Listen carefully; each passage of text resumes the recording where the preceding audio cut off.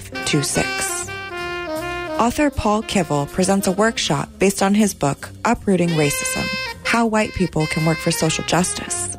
The event takes place on Sunday, February 4th at 2 p.m. at the Mount Diablo Unitarian Universalist Church at 55 Eckley Lane in Walnut Creek. For details, call 925-771-4771. The community calendar is produced by members of the First Voice Apprenticeship Program. Send your listing at least 4 weeks in advance to KPFA Box 51, 1929 Martin Luther King Jr. Way in Berkeley, California, 94704. Or email us at calendar@kpfa.org. Tell us if your event is wheelchair accessible. To hear this calendar again, call 510-848-6767 extension 621. This calendar is also online at kpfa.org.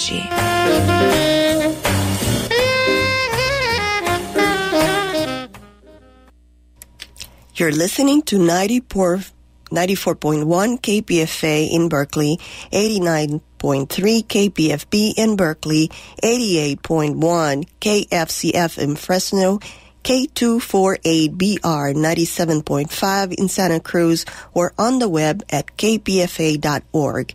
It is 1 p.m. and up next is Full Circle. Stay with us.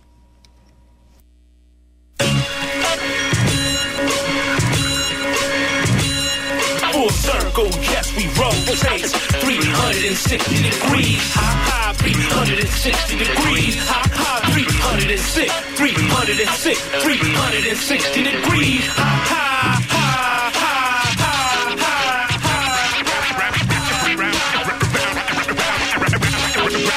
Round and round we go. To the circle, 360. Round and round we go. Good evening, everyone, and welcome to Full Circle, your cultural affairs radio magazine produced by members of the First Voice Apprenticeship Program. The show is written, produced, and recorded from Huichin, which is Ohlone territory known to settlers as the Bay Area. This weekend marks the 1-year anniversary of the landmark SFO protest against one of Trump's first executive orders, the Muslim ban. On tonight's show, Lara Kiswani of the Arab Resource and Organizing Center gives a retrospective on the 3 Muslim bans that went into effect since last January. We investigate the connection between the bans and U.S. imperial and military interests. Then, we will be joined live in studio by 2 members of the Palestinian Youth Movement to investigate the move to make Jerusalem the capital of the settler state of Israel. And we will talk about the powerful resistance movements that have been fighting all along the way. All that tonight on Full Circle. I'm your host, Kat Petru. Please stay with us.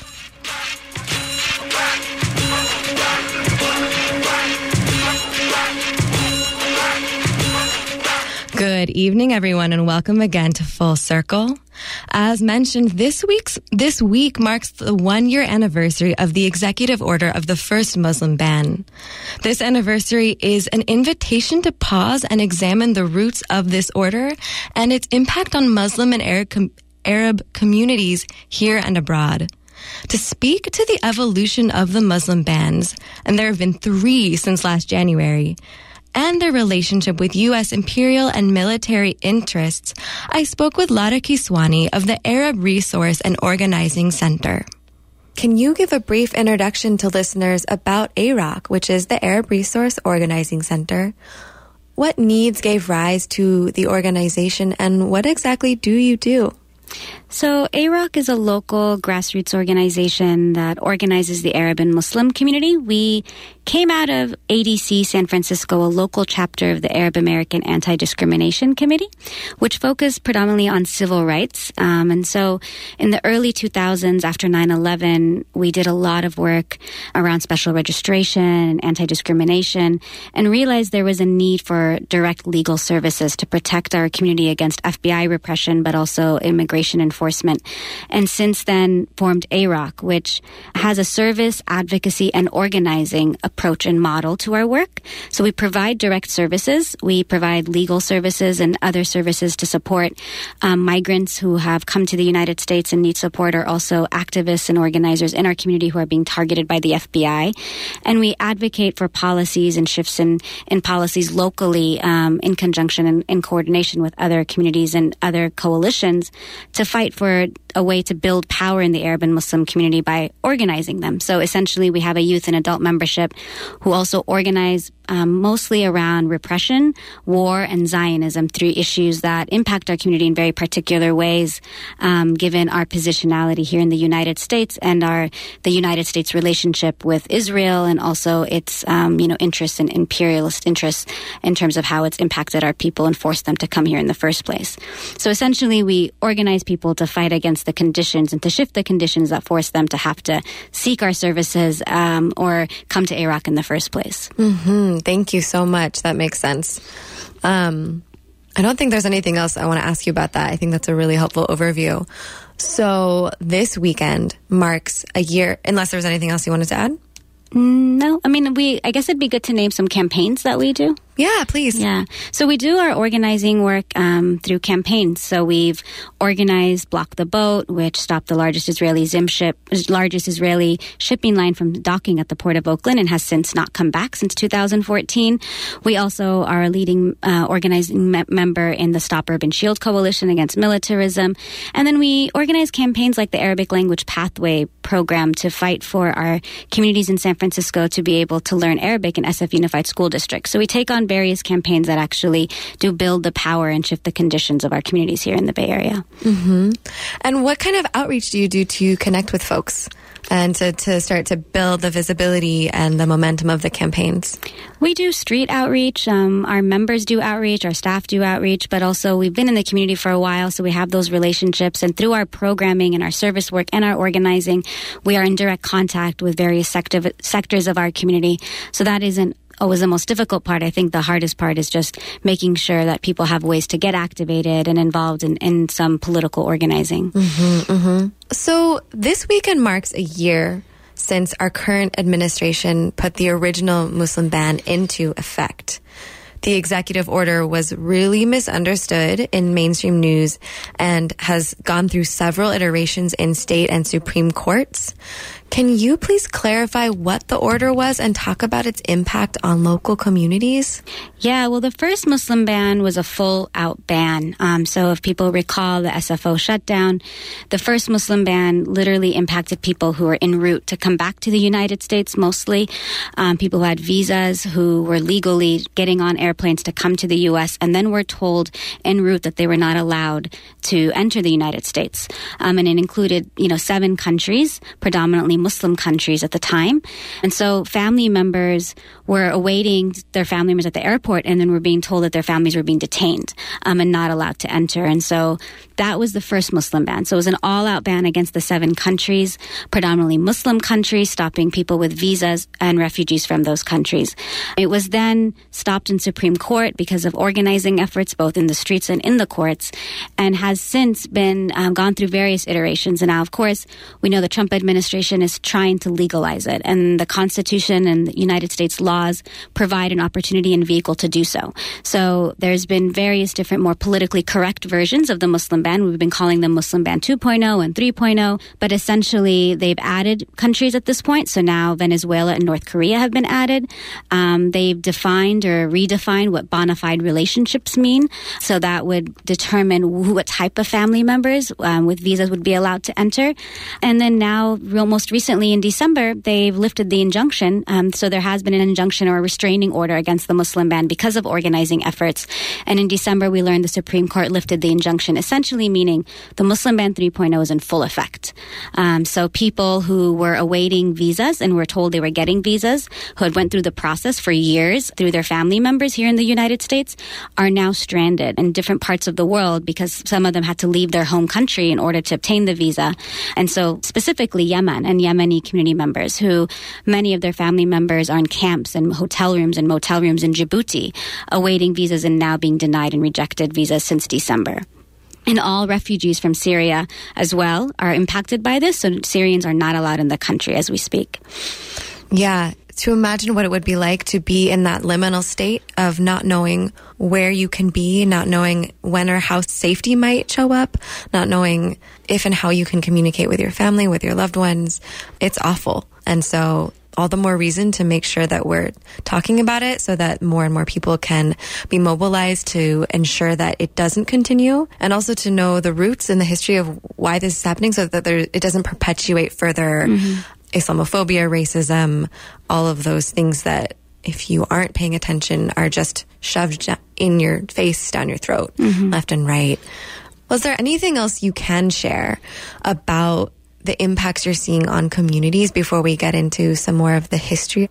Sure. I mean, some of these community members have been here for decades and have applied for their family members to reunite with them and have been awaiting and gone through the formal process of immigration paperwork for years now. So we have several clients who've applied and petitioned for their parents, their children, their siblings, all of whom now are not allowed to enter. And the real issue here is people don't want to come to the United States because they're bored and have nothing better to do with their lives. People are fleeing war and state violence, often perpetuated by the United States government. So when you have folks in Yemen who are facing war on a daily basis, fleeing their homeland, having to wait now in Djibouti because they've been told that the embassy there is where they can get their visa since there's no embassy in Yemen, following the directives of the United States government, and staying in Djibouti and waiting for months on end. I mean, we have people who have basically set up a temporary housing situation and are just awaiting this visa. And then come December, suddenly to hear that all these visas are being rejected. This has devastated community members. Not only, the trauma of having to know that your family is going to be further divided from you, but also the fact that you've been spending all this money.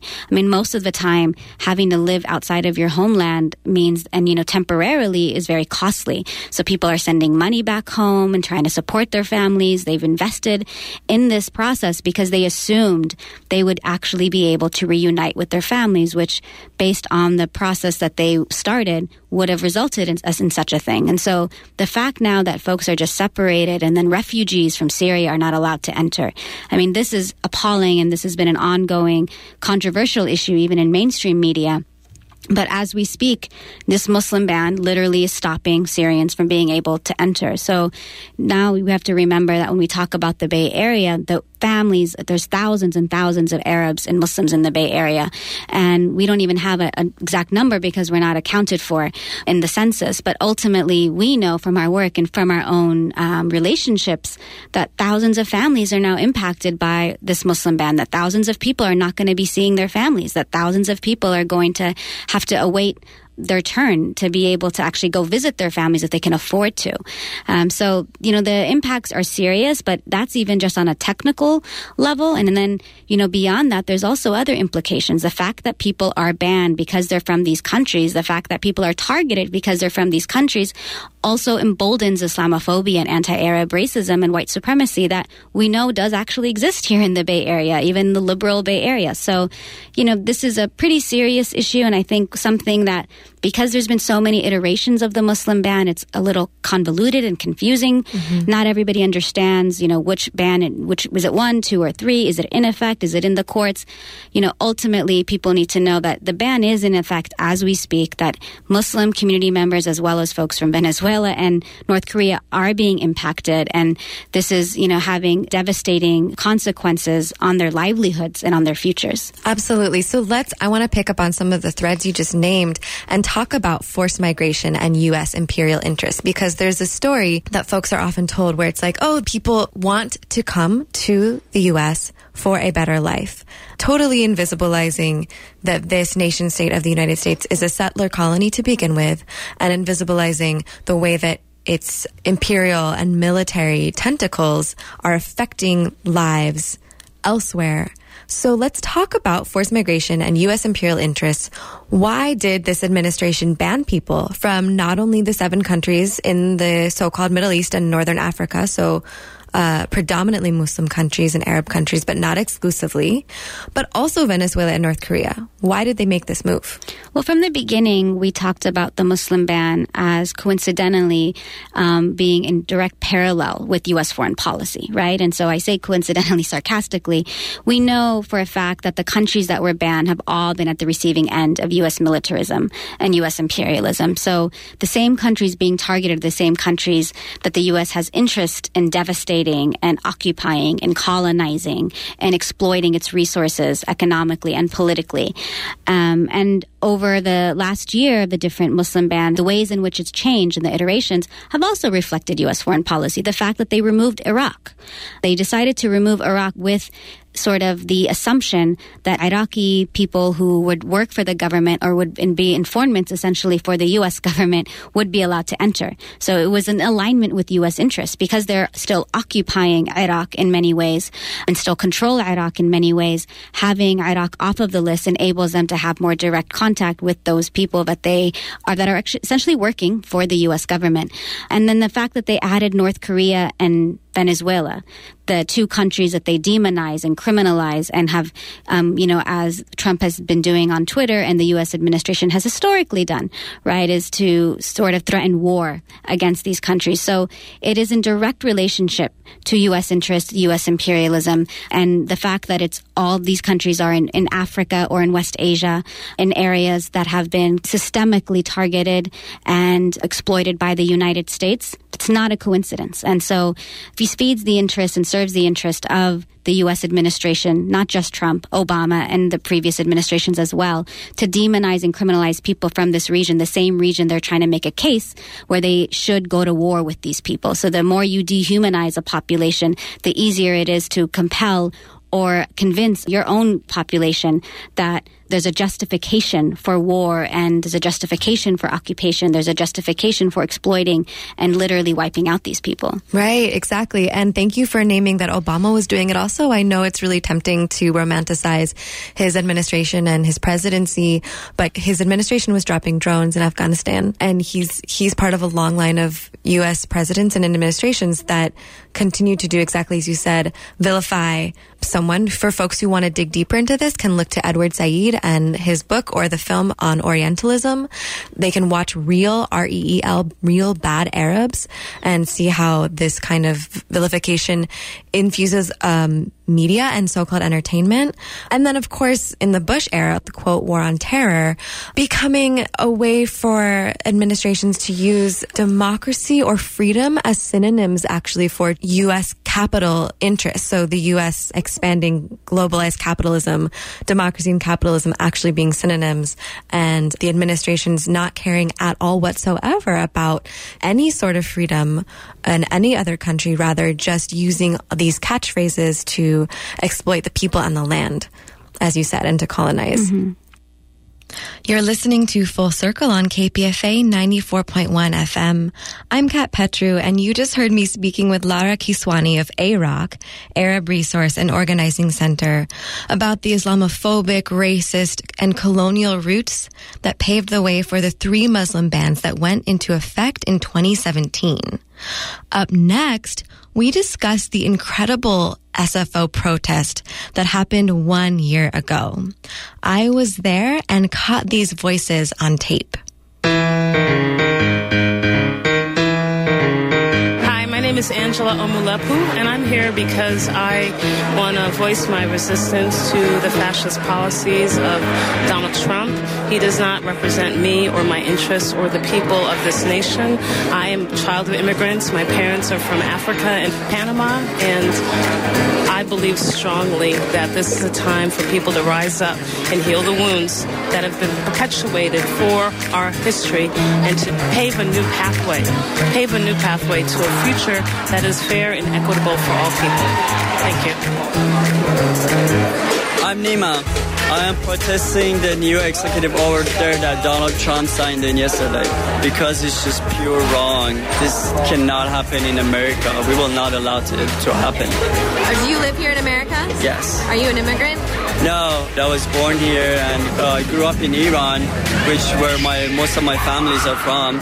I'm a U.S. citizen. I'm here for solidarity with all these people.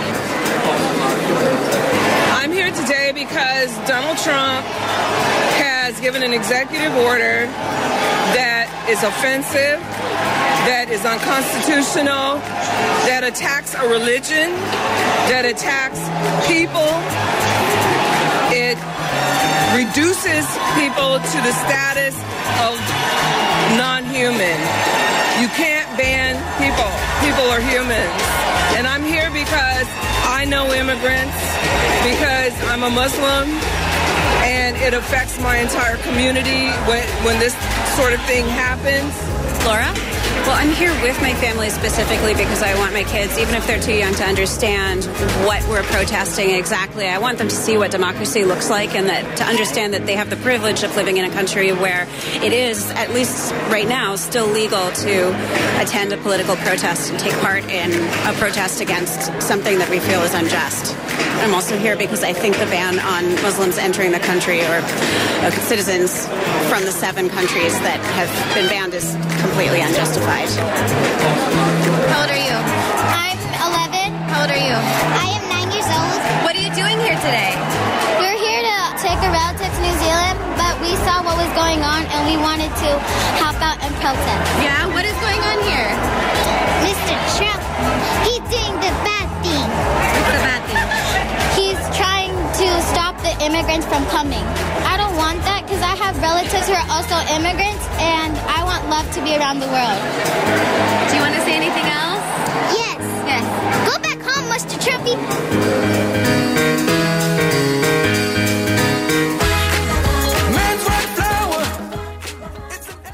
Welcome back to Full Circle here on 94.1 FM KPFA. I'm Kat Petru, and those were sounds from the SFO Muslim ban protest last year. It's such a joy to hear those girls again at the very end. Special thanks to Free Will and Franklin and Ephraim Colbert for editing assistance on that piece. Let's return now to my interview with Lara Kiswani of the Arab Resource and Organizing Center to discuss the significance of this protest. So, can you talk about the importance of the SFO protest, not only as a vital display of cross-movement solidarity, but also talk about how AROC and others who showed up challenged the imperialism and colonialism and militarism of the U.S. that we were just speaking about?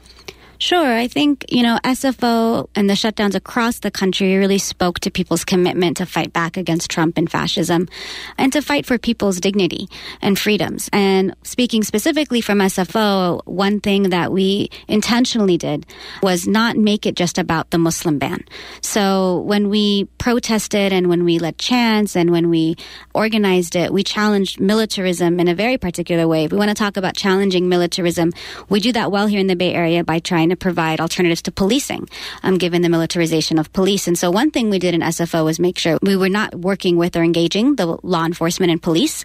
We took over SFO Airport, one of the most highly surveilled areas and places in the world, a place that normally none of us feel very comfortable walking around. And suddenly we literally had our own places for first aid. We had, places for children to play. We had taken care of food and everything you can think of, really creating a space that reflected our values and our sense of community and commitment to one another.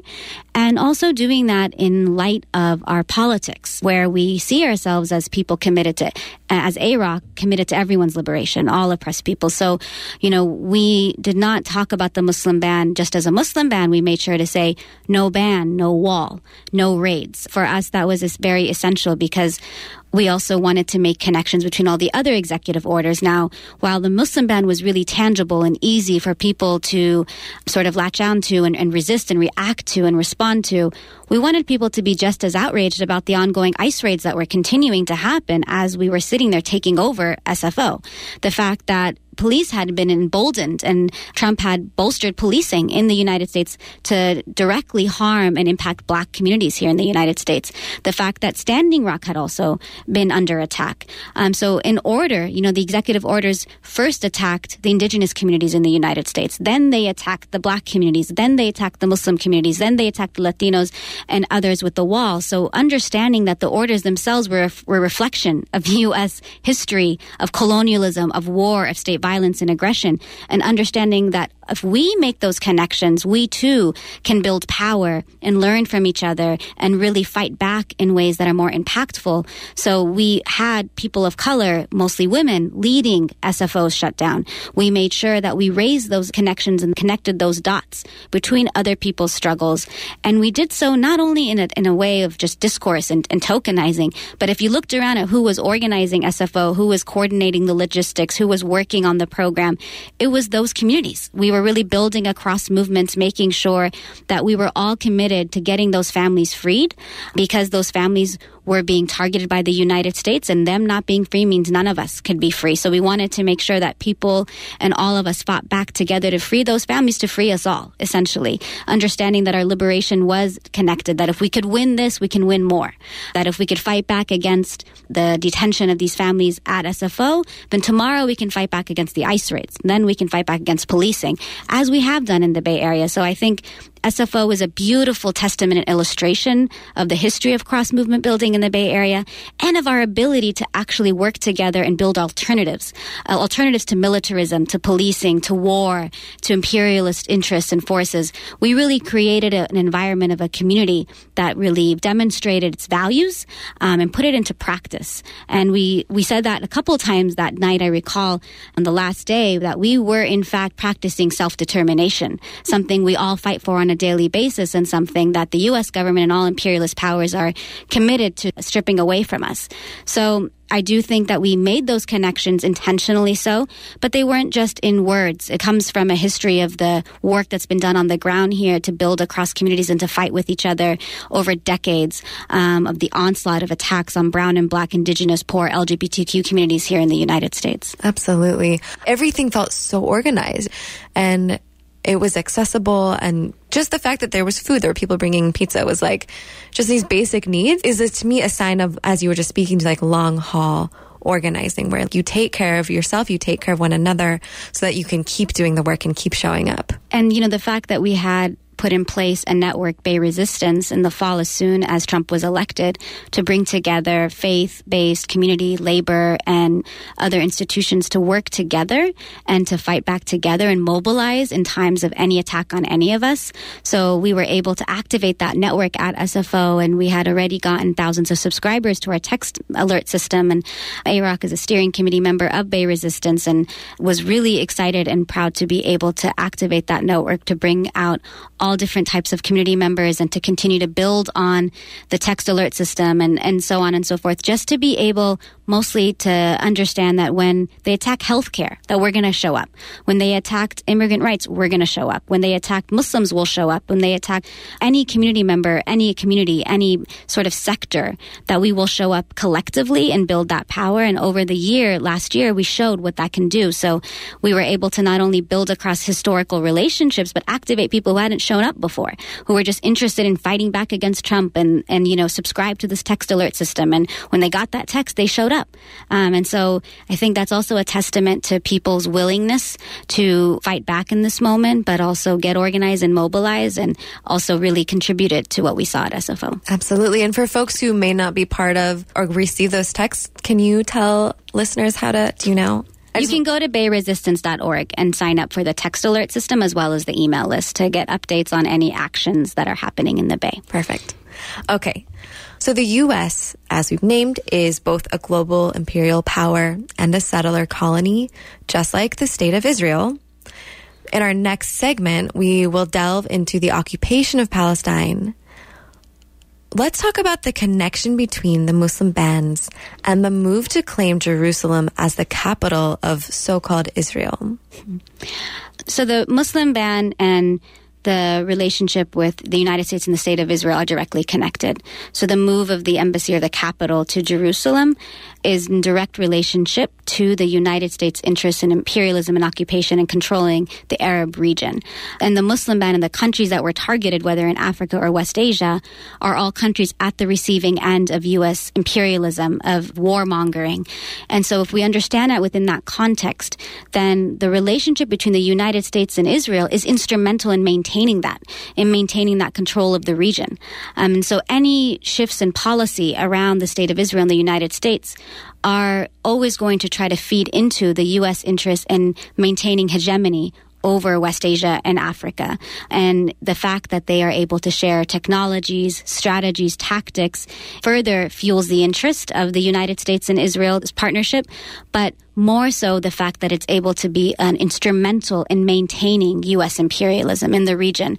So when we see the countries on the ban that are directly related to U.S. imperialism, and then you see the move happening around Jerusalem, you have to ask yourself, what is and why is the United States so committed to Zionism, to apartheid Israel? What role does Israel play in the region? And why is it that the United States continues to attack people from that region directly related to those interests? Yes.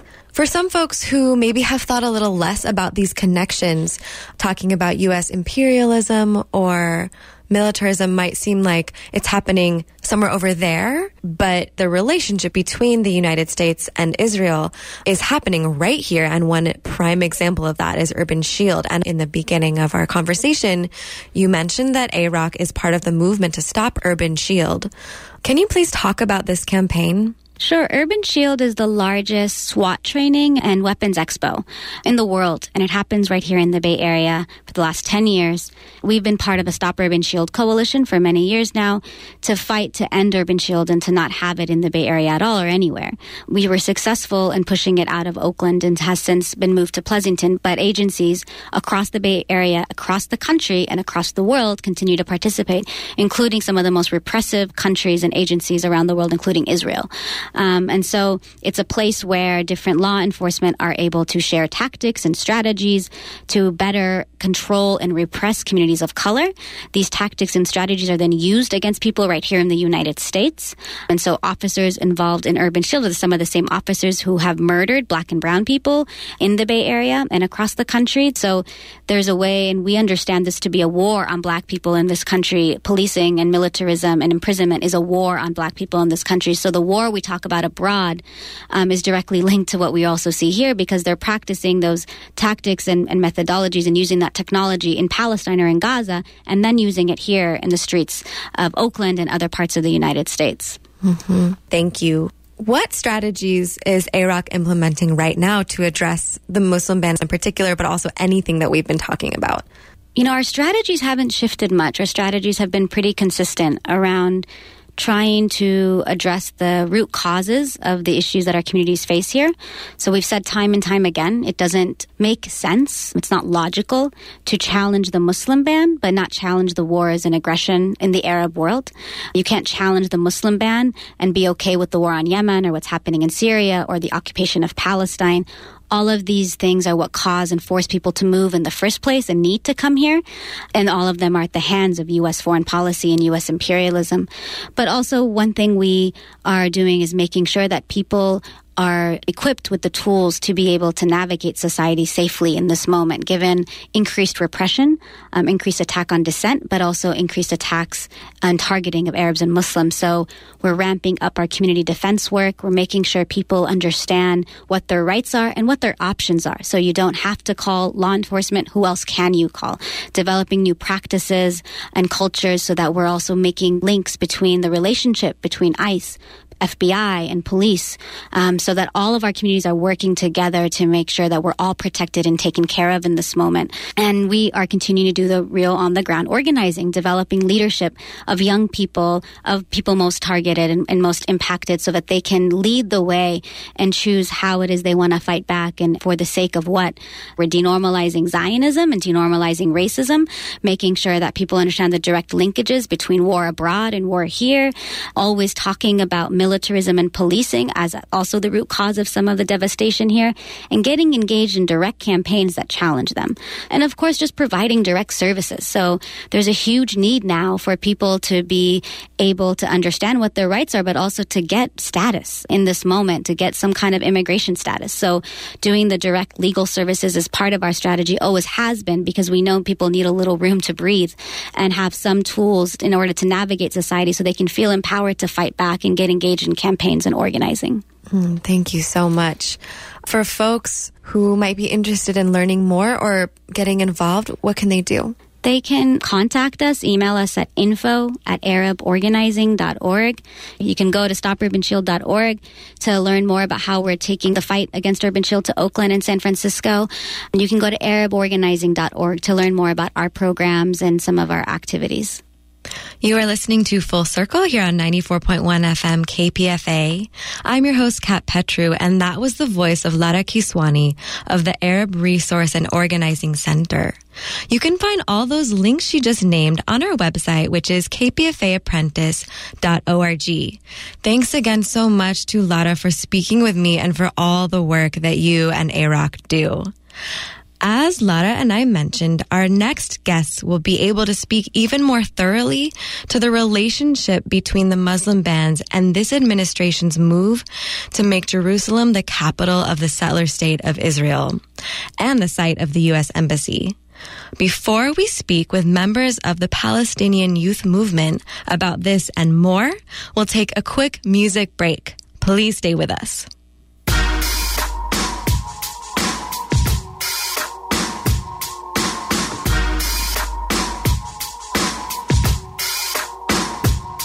صباح الخير يا ولاد عمومنا تفضلوا شرفونا شو بتحب مضيفكم دم عربي ولا دموع من عيوننا بعتقد هيك تأملوا نستقبل من هيك تعقدوا لما تدركموا على غلطة من هيك لبسنا الكوفية البيضة والسودا صاروا تلابس زمان يلبسوها كموضة مهما تفننوا فيها مهما غيروا بلونها كوفية عربية بتضل عربية حطتنا بدنا اياه ثقافتنا بدنا اياه كرامتنا بدنا اياه كل شي إلنا بدنا اياه ما رح نسكت لن نسمح لن ليك لا بقلن يسرقوا شغلة مش إلهم ما خصن فيه هلدونا بلتبس لبس هالقري كفيهن طمعانين عالقدس قدس عرفوا كيف يكونوا بشر قبل ما بتلبسوا كوفية جينا نذكرن مين إحنا وغصب عن أبوهم هي حطتنا من هيك لبسنا الكوفية لأننا وطنية الكوفية كوفية عربية من هيك لبسنا الكوفية هويتنا الأساسية الكوفية كوفية عربية يلا علي الكوفية علولي هالكوفية الكوفية كوفية عربية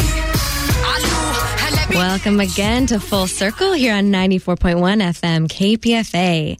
That was Al-Kufiye Arabe by Shadia Mansour, popularly known as the First Lady of Arabic hip-hop.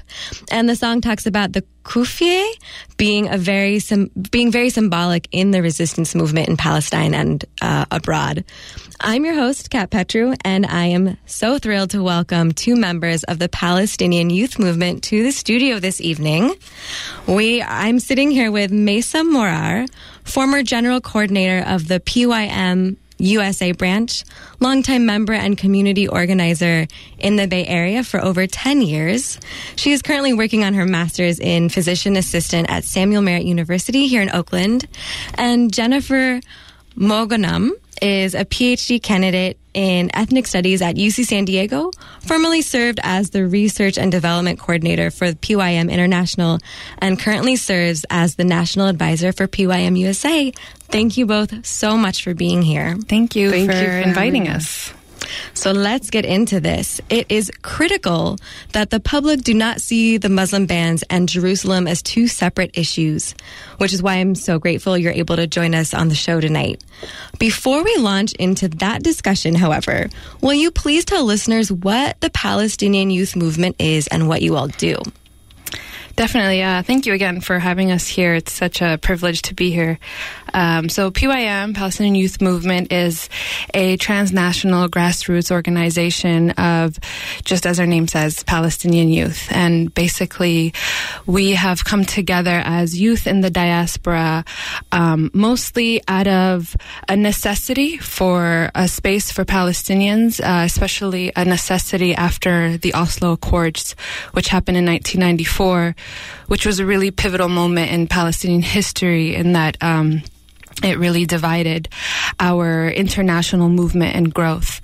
And so this space is provided a natural space for us to come together politically, culturally, and really all of the above. It's really essential to our resistance movement in general, and it's essential, we feel, for Palestinians all over the U.S. and in the diaspora to have a space that they can call their own and a space that they can come together. And basically, that's who we are. Yeah. Thank you. Jennifer, did you want to add anything? So some of the work that we do in the United States as PYM is, of course, we're trying to generate a new generation of Palestinians and politically develop them in order to contribute to the liberation of our homeland from where we are living here today. And so a lot of our projects are really situated in the local and how the local connects to that transnational connection. So some of the work that we're doing right now, so we do work with community youth, empowerment, leadership development, political education, and also working with local students. We're also actively engaged in refugee support and community building, especially in are places where more refugees are being resettled in larger numbers. The Bay Area isn't taking on so many refugees, particularly from Syria right now, as Lara mentioned.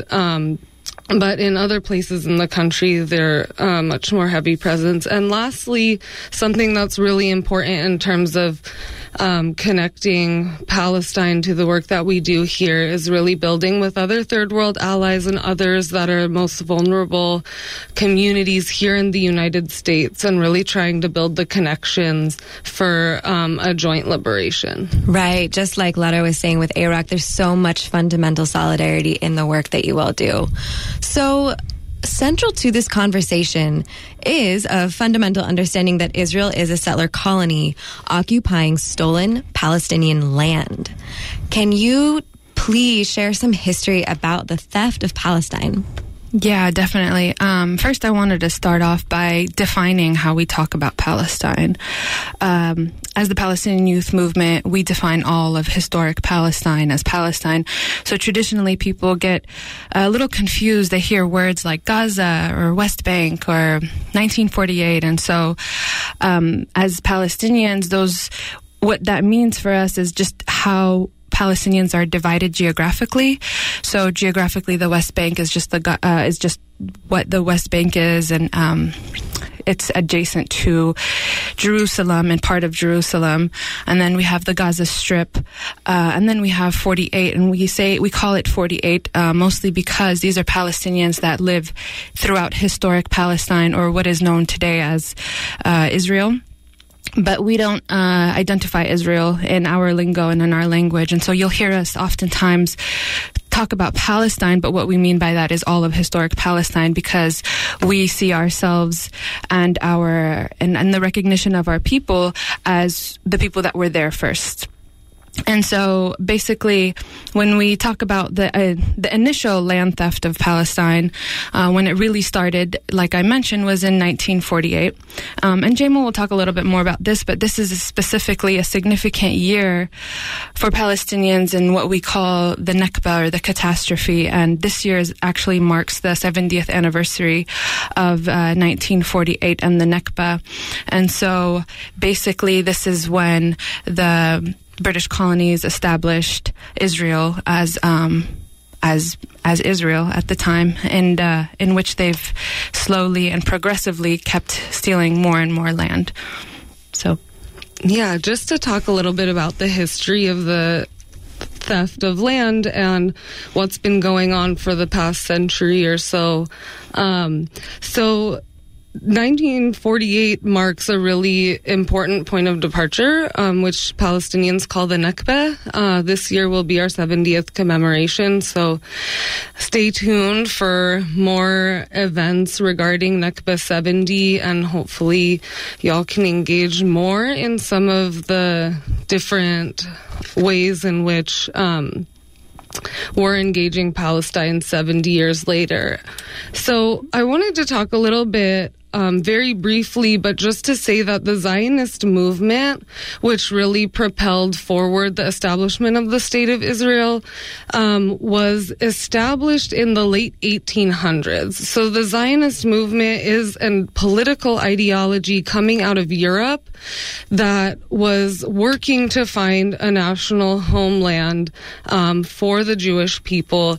And this, while religion was often used to mobilize Zionism, the founders of the Zionist movement identified as socialist and not super religious, actually, but they were looking for a mobilizer and a way to get backing, so people behind them. There's a lot more history to this, but this is just to say that the Zionist movement and Zionist immigration to Palestine started from the late 1800s. And so as long as different powers, the Zionist gangs that came in, as well as the British, have been present in Palestine, Palestinians have been resisting. So Palestinians have been resisting since 1948 and before that. And so while the Zionist state of Israel, the colonial state of Israel, continues till today to continue annexing land, to continue normalizing violence against our people, we continue to resist in all of the ways that we can. Yeah, thank you. It is a huge history, and it's one that is really profoundly and commonly misunderstood, I think. So I really appreciate that, just a bit of it. And there's a lot more to get into. And I was going to say, we can certainly do more coverage considering this significant year. And I'm committed to really also ensuring that people don't conflate anti-Zionism with anti-Semitism. They're two incredibly different things. So moving forward, in light of my discussion with Lara of AROC, the Arab Resource and Organizing Center, about the role U.S. imperialism and militarism play in the so-called, again, this is not a neutral framing, the Middle East. Who decided that's what that region was called, right? We're not getting into that right now. Is there anything else you want to say about the role of Israel, so-called Israel, or settler state, Israel's role in this region? Yeah, so I'm going to mostly stick to the bordering countries. I think it plays a large role across the region, but I just want to point to a few concrete examples that really exemplify some of the detrimental roles in which the Zionist state is playing in our region. So two of the most obvious things is that not only is the Zionist state occupying Palestine, historic Palestine, but they have also occupied the Golan Heights in Syria, as well as parts of southern Lebanon. And even though in 2000, there was a victory claimed that southern Lebanon was no longer occupied, there still are parts of southern Lebanon that are being occupied by the Zionist state. So that land colonization really does affect our other Arab counterparts in other parts of the Arab world. I wanted to draw a little bit also on the economic dimension of Israel's role, which is a really important dimension and which is often brokered by the United States. Right. But the state of Israel and Egypt and Jordan both have different economic agreements with one another. One of the most and the U.S., of course, brokered these agreements. One of the most detrimental ones for Egypt is the production and sales of natural gas. And there are a whole bunch of conditions that the U.S. put on Egypt, including selling a percentage of the natural gas back to Israel for even less than it costs to make in order to ensure that they continue to get U.S. aid. In Jordan, actually, we see that there are like industrial settlements in Jordan. So Israeli factories have actually set up shop in Jordan, partially so that when you go to the store and you see, for example, Dead Sea products made in Jordan, some of them are made in these Israeli settlements in Jordan because they're realizing that this boycott of Israel is gaining traction. And so they're putting the name Jordan on there, but it's really for the profit of the Zionist state and Zionist companies. And of course, also there's a couple of different free trade zones along the Dead Sea and the Red Sea that really ensure Israeli profit. And lastly, aside from exploitation of natural resources in the Arab world, I think the main point is Israel's military force. So they're like the 4th largest military in the world. And they really do play the role of the enforcer in the region.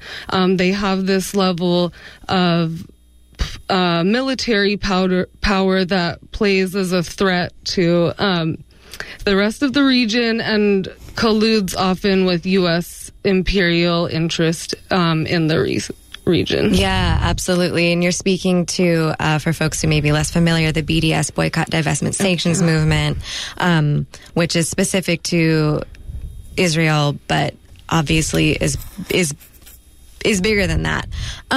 So I just want to give a quick station ID. You're listening to 94.1 FM KPFA. I'm your host, Kat Petru, and I'm speaking with 2 members of the Palestinian Youth Movement. You're hearing the voices of Mesa Morar and Jennifer Moganum. Thanks again for being here. And before they joined me, we had Lara Kiswani of the Arab Resource and Organizing Center talking about these Islamophobic anti-Arab policies that have been put forth by our current administration. So let's jump to Trump's move of the U.S. Embassy to Jerusalem. What does this mean for Palestinians all over the world and within Palestine? Yeah, I think this is a really important question. I think first, as Lara had mentioned, really declaring Jerusalem as the capital of Israel was really a slap in the face, as she had said, to Palestinians all over the world. And it is more so symbolically than it actually is, mostly because it's really a disregard of the people and the land and the people that are from there.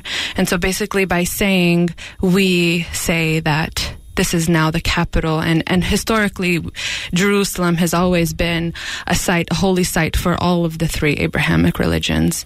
It's always been a home for Muslims, Jews, and Christians. And so to completely establish this really holy city and holy place to such a racist, Zionist state is basically saying we don't care about the other people that are there. Right. We don't care what you think. And for a lot of the Palestinians that live in the diaspora, especially the ones here in the U.S. that cannot return, this was kind of like the final marker to say, yeah, this is not for you anymore. This is who it belongs to. But really what it means for people on the ground, and as Jennifer can tell you, is that it's really not anything concrete for the people there. It's really just another thing for Trump to have and say, just as much as what he's done here in terms of he's just saying things just to say them. Mm-hmm. They don't really take any actual effect for the people on the ground. And I'll just say a couple more things. So, on the issue of Trump's declaration of Jerusalem as the capital, as Mesa said, when speaking to comrades in Jerusalem, no one is really actually seeing that in any concrete way. That doesn't actually impact any change. The only thing that is really happening is that because of that, there was an escalation in mobilizations and clashes, which resulted in more injury and death to Palestinians. Right. But I also wanted to say one last thing, which is that in terms of the move of the embassy from Tel Aviv to Jerusalem, I think it's a really important move. At the same time, Tel Aviv is just as colonized as Jerusalem is. And I think that's something that we want to remind folks of, is that Jerusalem is part of Palestine, but so is Tel Aviv. And so both of those lands have been taken away from us, and both of them are unacceptable places for the recognition of the state of Israel. Yeah. Thank you for saying that. That's a really important. That's important. So I know we have just a few minutes left, and I really want to make sure we talk about one more really important thing before we wrap up. So one way Israel continues to repress dissent is by incarcerating political prisoners. Ahed Tamimi, in particular, is an example of a child who has been incarcerated for defending her family. According to Democracy Now!, she's 16 years old, and so she slapped an Israeli soldier after Israeli troops shot her 14-year-old cousin in the head with a rubber-coated steel bullet, fired tear gas canisters into her family's home. And we know that she was actually slapped first by an Israeli soldier. So, this is illegal child detention, and why isn't she being highlighted right now in this feminist movement? Yeah, one thing I wanted to mention about Ahed before we get to that question in particular is the significance of Ahed in general. This is a young woman who has been a part of resistance within her town and her family for years. If you go back in time, this little girl was out in the streets protesting when she was about 8 years old, and you can see so much footage of her and her family doing this. And so this specific attack on her is not solo, and it's not just like different from any other attack on Palestinians.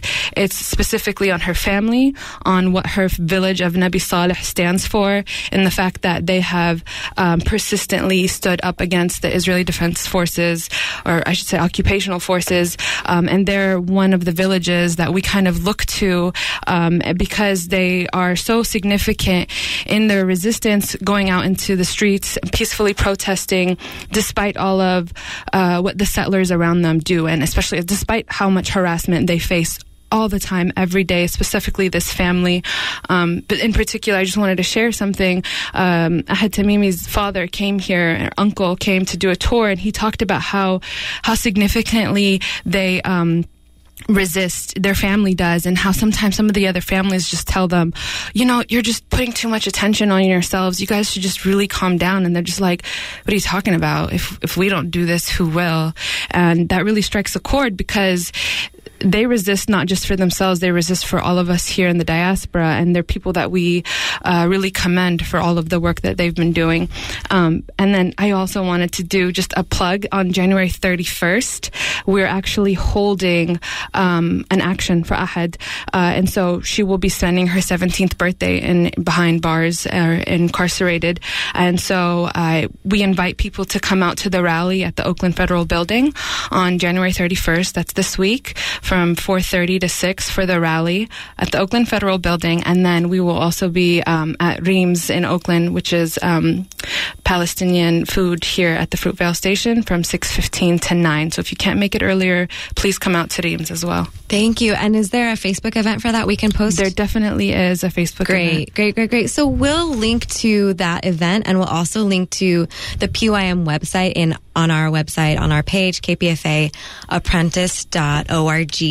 We are just about at time. If you have literally a parting word or sentence, you can share it, and we'll have you back. This is a huge conversation, so we can do more. Of course, yeah. I just wanted to let people know where to find us. You can find us at pymusa.com. You could also find us on Twitter, PYM_USA, and also we're really active on Facebook, just Palestinian Youth Movement. You could also email us at pym@pymusa.com. Yep, and we'll link to all of that. Thank you folks so much for being here. This is great. Thank you so much. So as you can hear by that music, that brings us to the end of tonight's show. Tune in next week to Full Circle for Puerto Rico and Disaster Capitalism Round 2 with our own Laura La Boricua Echegaray.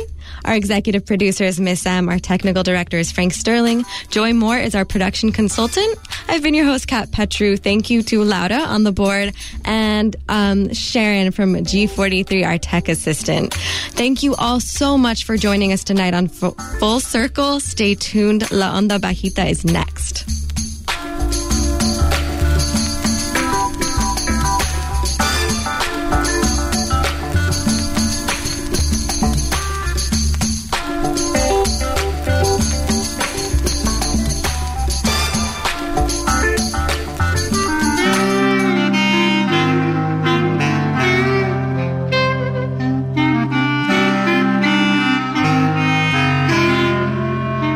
Folks, this is Mitch Jeserich, and I'll be hosting the upcoming Pacifica Network broadcast of President Trump's State of the Union address on Tuesday, January 30th, starting at 9 p.m. Eastern Time and 6 p.m. on the West Coast. This 2-hour broadcast will begin with live coverage of Trump's first State of the Union address, and then we'll present a post-show that will feature analysis that you'll only get from Pacifica Radio. That's the State of the Union speech live on Tuesday, January 30th on this radio station.